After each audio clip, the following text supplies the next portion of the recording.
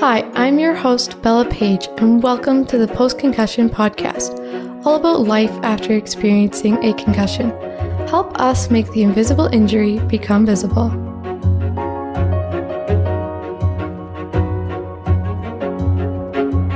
The Post-Concussion podcast is strictly an information podcast about concussions and post-concussion syndrome. It does not provide nor substitute for professional medical advice, diagnosis, or treatment. Always seek the advice of your physician or another qualified health provider with any questions you may have regarding a medical condition.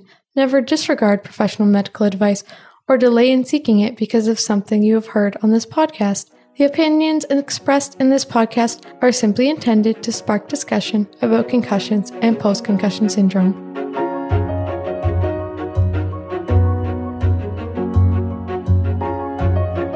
Welcome to today's episode of the Post-Concussion podcast with myself, Bella Page, and today's guest, Madison Thacker. Madison is a sports journalist studying at the Walter Cronkite School of Journalism and Mass Communication at Arizona State. After Madison went through her own injuries, it inspired her to chase a career in journalism to share the untold stories of athletes and give fans a behind-the-scenes look at the struggles of injured athletes. After sustaining multiple head injuries playing soccer, she now lives with challenges that have made pursuing college difficult. Now, as a brain injury survivor, she hopes to bring awareness to the dangers of sports through sharing her experiences. Welcome to the show, Madison. Thank you for having me.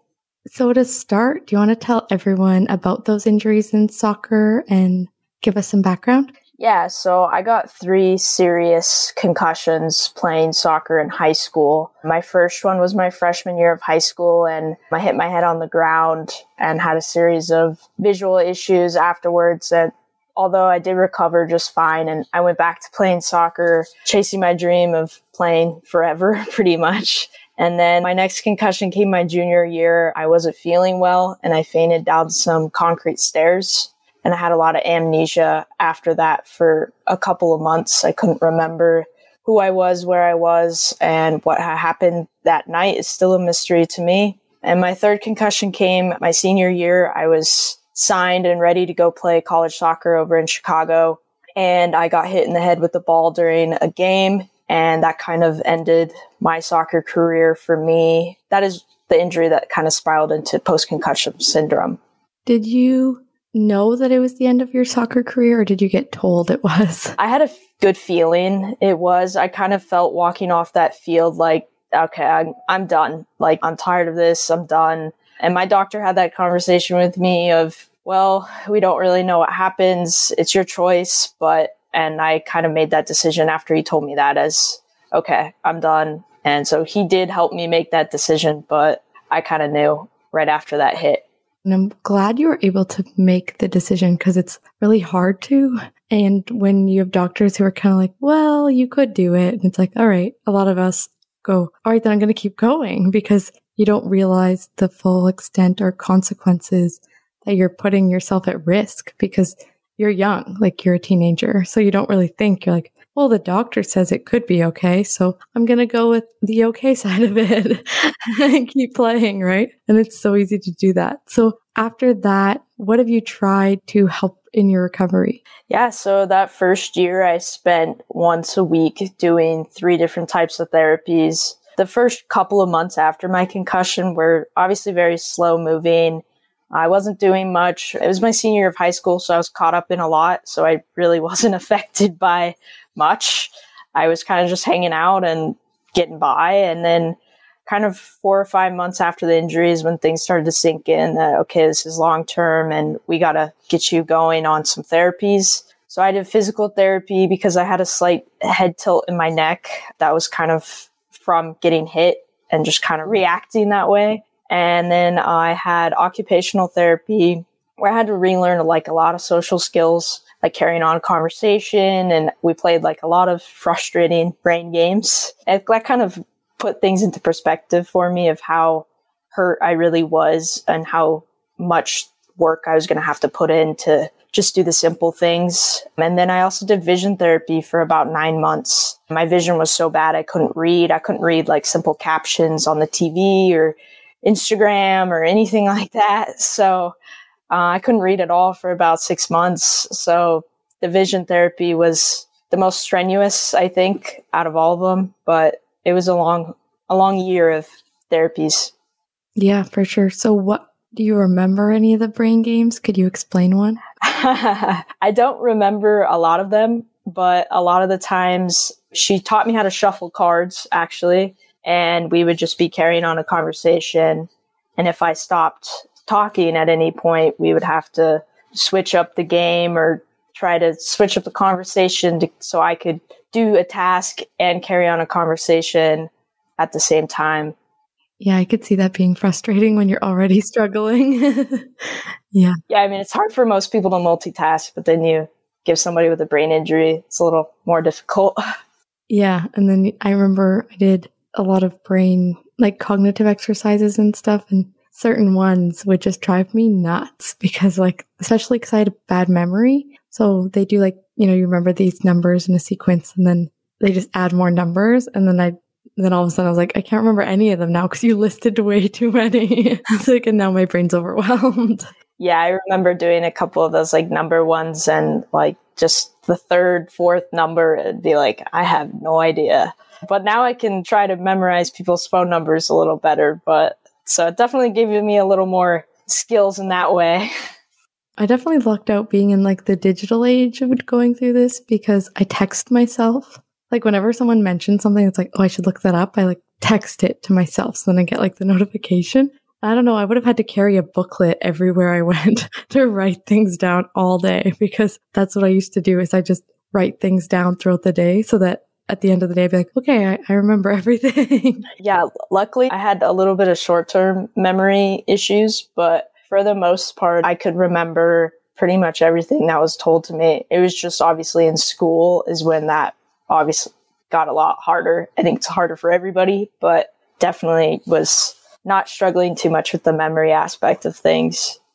Yeah, well, it shows how every single head injury is different. So something you mentioned when we were talking before was you kind of had to grieve who you were before because we change a lot after a head injury and it's really common.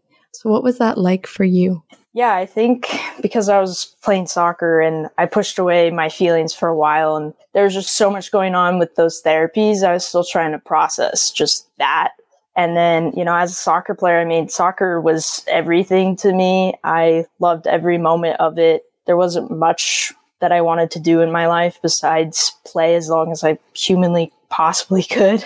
And so when that was taken away, I was very angry. I would tell people that soccer ruined my life and I hated soccer. I couldn't watch it on TV for a while. And a big part of my grieving was coming to terms with that part of my life ending, even though I never wanted it to end. And I think another part of it was my social life with friends and starting college. I went from, having a scholarship to go to school and play in Chicago to settling for an in-state school, ASU. And then I was planning on living in the dorms. And then I had to move back home kind of out of nowhere because that was all just too much for me. And then I started taking just one class and I never struggled with school before. So that was a whole new reality check. And I couldn't hang out with friends for very long because it was just too much activity. And I'd say I went from being more extroverted to a little more introverted now. But it took a lot for me to come to terms with who I was now.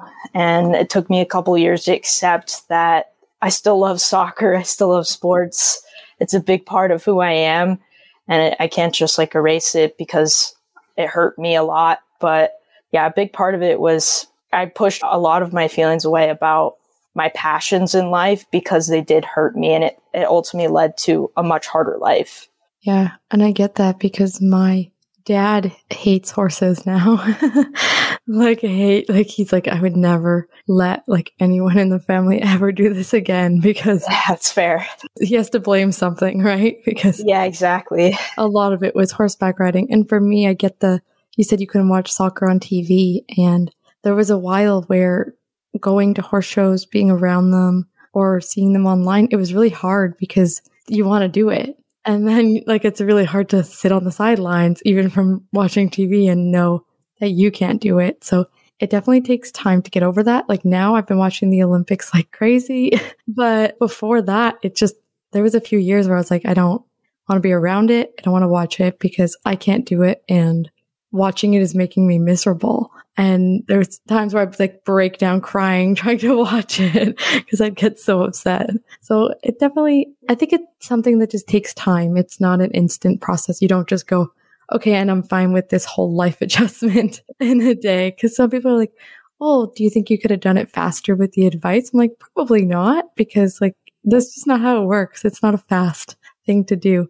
And you also mentioned emotions. So something I had a lot of trouble with was controlling mine, and from anger to like lashing out really hard at usually my mom, and then bawling my eyes out while having, like, I'd have a normal conversation with someone and they would point out that there was tears running down my face. And I'd be like, right. I was like, I'm really not upset about anything, but I had so much trouble. So did you find anything that helped with that? I think a lot of the times I've learned to kind of just walk away and not let my emotions kind of spew out on somebody else. Because that's definitely, I mean, like you said, you did it to your mom, and I did that to my mom so many times because she was always there. And so it's a lot easier to do that to somebody who's always there with you, going through this with you in a way. But there were a couple times that I remember a lot after like that first year is just a lot of, I'm tired, I can't handle this, or just feeling really claustrophobic sometimes too in situations. And it was like, I can't do it. And that's when a lot of the times lashing out would happen, is when I couldn't handle an activity, or I was in the middle of doing something and I couldn't, step away from it. So then it all becomes too much at that point. And a lot of like frustration when I remember taking a math entry exam for college, and I had a really hard time with numbers after my concussion. I couldn't understand how numbers worked anymore. I couldn't do simple multiplication. So I took that test and obviously didn't do very well on it. But I was like throwing things during the test, very frustrated because, that's like third, fourth grade level math. And I'm about to go into college and I can't even do that. And it's not even my fault. I can't relearn it. It's just something that I have to kind of work around. So there are definitely, I think, when I can't handle activities is when I lash out, or like anger, or just very upset. Usually I get angry first, and then it comes the crying and all that other emotion. So yeah, no, I get that. And well, the anger was because I had really bad headaches. So when my head was bad, the anger was bad because they kind of matched. And then, like you said, you took it out on your mom, who was always there. And something my family always says is we don't take things out on people who we think will walk away. So we take it out on our parents because they're not going anywhere. You take it out on your siblings because they're not going to just leave you. You're not going to take it out on your friends because, like, what if they're not your friend afterwards? And your brain just instinctively does that. And it took me a long time to, okay, I'm really mad, but slow it down. Like, are you actually mad right now? And because a lot of the time I wasn't. It's just like, it's a reaction. And it took time to stop the reaction for sure. And as my headaches went away, I found the anger went away as well a little bit. Yeah, it's a lot easier to be angry when you don't feel good all the time. So it's definitely something I struggle with whenever I don't feel well and I'm around other people. I don't need to be around them because it's going to be bad. So yeah. And like you said about it's almost like when your brain gets overwhelmed when you're trying to do a task, which happens way easier after a head injury, you get really frustrated. So that's the same thing. It's like all of a sudden you can't do it and you're like, why? And then anger is just like a really common thing. But with that, we're going to take a break. Make sure you stay tuned for our talk on going to school after head injuries.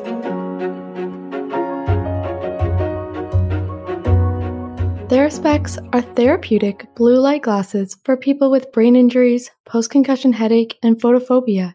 They filter up to 25 times more of the light that causes pain and other symptoms, making them more effective than typical blue light glasses. So if fluorescence, screens, or sunlight feel too bright or trigger your symptoms, try TheraSpecs risk-free for 60 days and see if you can find the protection and relief you need. Visit TheraSpecs.com/Bella and use code BELLA15 for $15 off your order.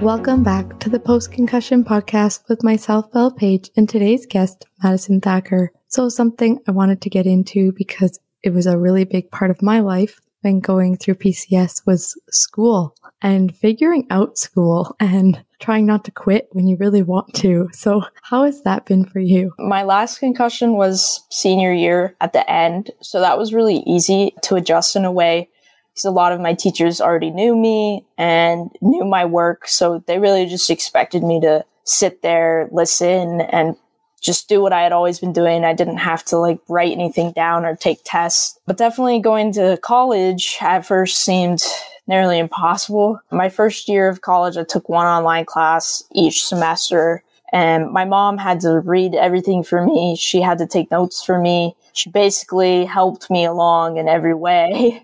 And I had signed up with the Disability Resource Center at ASU. And so I was getting extra time. I was getting some notes provided by the professors or other students. And so after that first year at home doing online, I felt like I was ready to go live up at school and kind of be a part of that environment and take in-person classes. So I did that, and I took 3 classes, which was a big step up. And I still felt like I was going nowhere for a while. Like I said, I didn't really ever struggle with school before this. So to kind of have that was really difficult for my self-esteem, for one. But yeah, so that it gave me a lot of anxiety too, just being up there and meeting new people and having in-person classes. And there's a whole lot that goes into that, walking to class, parking your car, and finding a place to sit that you can see. And there's a lot of little things that most people don't think about, but I had to think about it. So I definitely struggled socially too. After that semester, COVID hit, and honestly hit at a perfect time for me because I was struggling a lot with headaches. I'd get headaches walking to class. And so then I'd go to class and my symptoms would get a lot worse. They were just all out of control. I was quite miserable, and I even thought about dropping out because my health was basically declining from it. But when COVID hit, I got to go home and I got to do everything online, and it made it so much easier for me. I was able to start taking full-time classes in the fall of 2020, and I took the most I've ever taken last semester. And so now I'm looking to graduate in a year and a half, and I genuinely thought that was impossible. And even 2 years ago, I had no idea how long it would take. I was looking at probably 4 or 5 years. And obviously that was something I had to come to terms with too, is doesn't matter. The only person who cares about how long it takes is me right now. Nobody else cares. So I had to come to terms with some of that too. Yeah, well, it's a big adjustment, and university, college is a big adjustment from high school to start with. And I found that out because I wasn't really going to high school in the last 2 years. You said you weren't doing tests and stuff. And all of a sudden I took full course load in university. I went, whoa, this is already a full adjustment, and I hadn't even been going to school. What was I thinking? And it's just finding what works for you. And online worked really well for me as well, because I actually just didn't go is what ended up happening, because I didn't do well in class. I'd go to the profs that didn't put anything online, but if they put something online for the class, that's where I was, because I could do it all from home. My friends would come to study, and it was just easier than going into the bright lights, dealing with people, tapping pencils or, just tapping their foot, or little annoying noises that would just blow my mind apart while trying to sit there and concentrate, or humming of buildings because they're universities and they're loud. And it just made a really big difference for me. But in person isn't bad. Some people, the adjustment to online was the opposite reaction, and they had a lot of a harder time. So it's just learning how to accept that you have to do it differently, and also using the tools of the school, because those accessibility centers in college are way more set up than in high school, and they actually help you rather than just kind of look at you and not believe what you're saying is true, because that's what high school felt like. Yeah. College is oh yeah, this is fine. We'll give you every accommodation in the book. I'm wow. Okay. Yeah. So you are sharing your story, and it took me a long time to talk about any of this, actually. This is the first year that I started sharing it publicly. And then probably the year before, I started telling people in my family who weren't just my siblings what was going on. It was a big adjustment. And how were you able to accept what happened and then start telling others the truth? I think it was probably maybe even this past year or so that I really kind of took it upon myself to share this with others and meeting new friends. Hey, sometimes this might happen, or I need to be alone, or certain other little things that I have. I just felt, I think after so long of just kind of almost being ashamed of, hey, I have this, or, a lot of people look at you and, oh, you just have a concussion, and there's that conversation too. But I finally was this is going to be part of my career, and I need to share my piece of the story because it can help others, and it can really change the way we look at concussions and head injuries in general. That's not going to change if I'm sitting here quietly and not saying anything, and I'm ashamed of what's happened to me as well. And I think a lot of it too is getting over that grief, because grief makes you not want to talk about it. It's just like when you lose a loved one, you don't want to talk about them for a while because it hurts too much. And so I think once I got past that, I was really starting to kind of okay, I'm cool with telling people this is what's up, and this is just how I have to deal with everything now. But yeah, I think it definitely took a while. But once I really started kind of getting deep into my journalism career and kind of trying to find what I want to do and what I want to write about and what kind of athletes I want to talk to, I was obviously driven more towards the injuries and more towards obviously concussions. And so you can't write about that and not also tell your story at the same time. So that, I think, definitely stepping into my own element with school and journalism has helped me open up and not be so ashamed of everything that's happened. Yeah, I think it's great. And it helps so many people because everyone's story is different. And then everyone relates a little bit to every story. So then the combination of stories is what's okay, well, I have bits of everyone's story, and that makes my story. And it just makes it feel way more relatable. I find a lot of people going through this feel very alone and don't realize that there's tons of people out there going through it who are being silent about it. It took me a while to talk about it and then also accept that this is just the way I am. So last week it was family celebration of life, and we had dinners and barbecues, and I have a really big family, and I talked about this on Instagram the other day, and it's really busy, and my head was eventually getting a little overwhelmed because it's even non-head injury people would be overwhelmed with it all. And the one day was family from 8 a.m. until, late into the next morning. And it was midnight, 1 a.m. and I was okay, I'm done. But in the middle of the day, I went for a nap, and I actually missed family photos.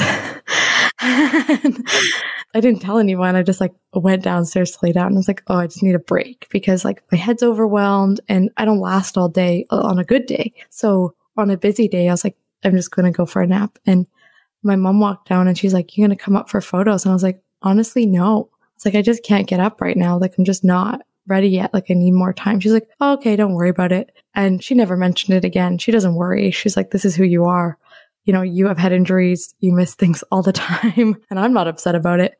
But when I came up, a lot of my family was really mad because some of them are more long distance family, and they were well, you didn't come for photos, or I can't believe you would miss them and have a nap. And I was right. I was this is who I am. And sometimes it's worth explaining, and sometimes it's just I'm just going to leave it be because it's a lot to get into, right? So is there anything else you would like to add before ending today's episode? No, I don't think so. I just say this has forever changed me, but I feel I have more of a purpose to help other people. And like you said, everybody can relate to a small piece. So I hope I related to some other people today and help other people not feel so alone in this whole process. Yeah, well, thank you so much for joining and sharing your story. And I'd just like to say a quick thank you to all our latest donors for the podcast as you allow us to keep doing what we love. Has your life been affected by concussions? Join our podcast by getting in touch. Thank you so much for listening to the Post-Concussion podcast, and be sure to help us educate the world about the reality of concussions by giving us a share. And to learn more, don't forget to subscribe.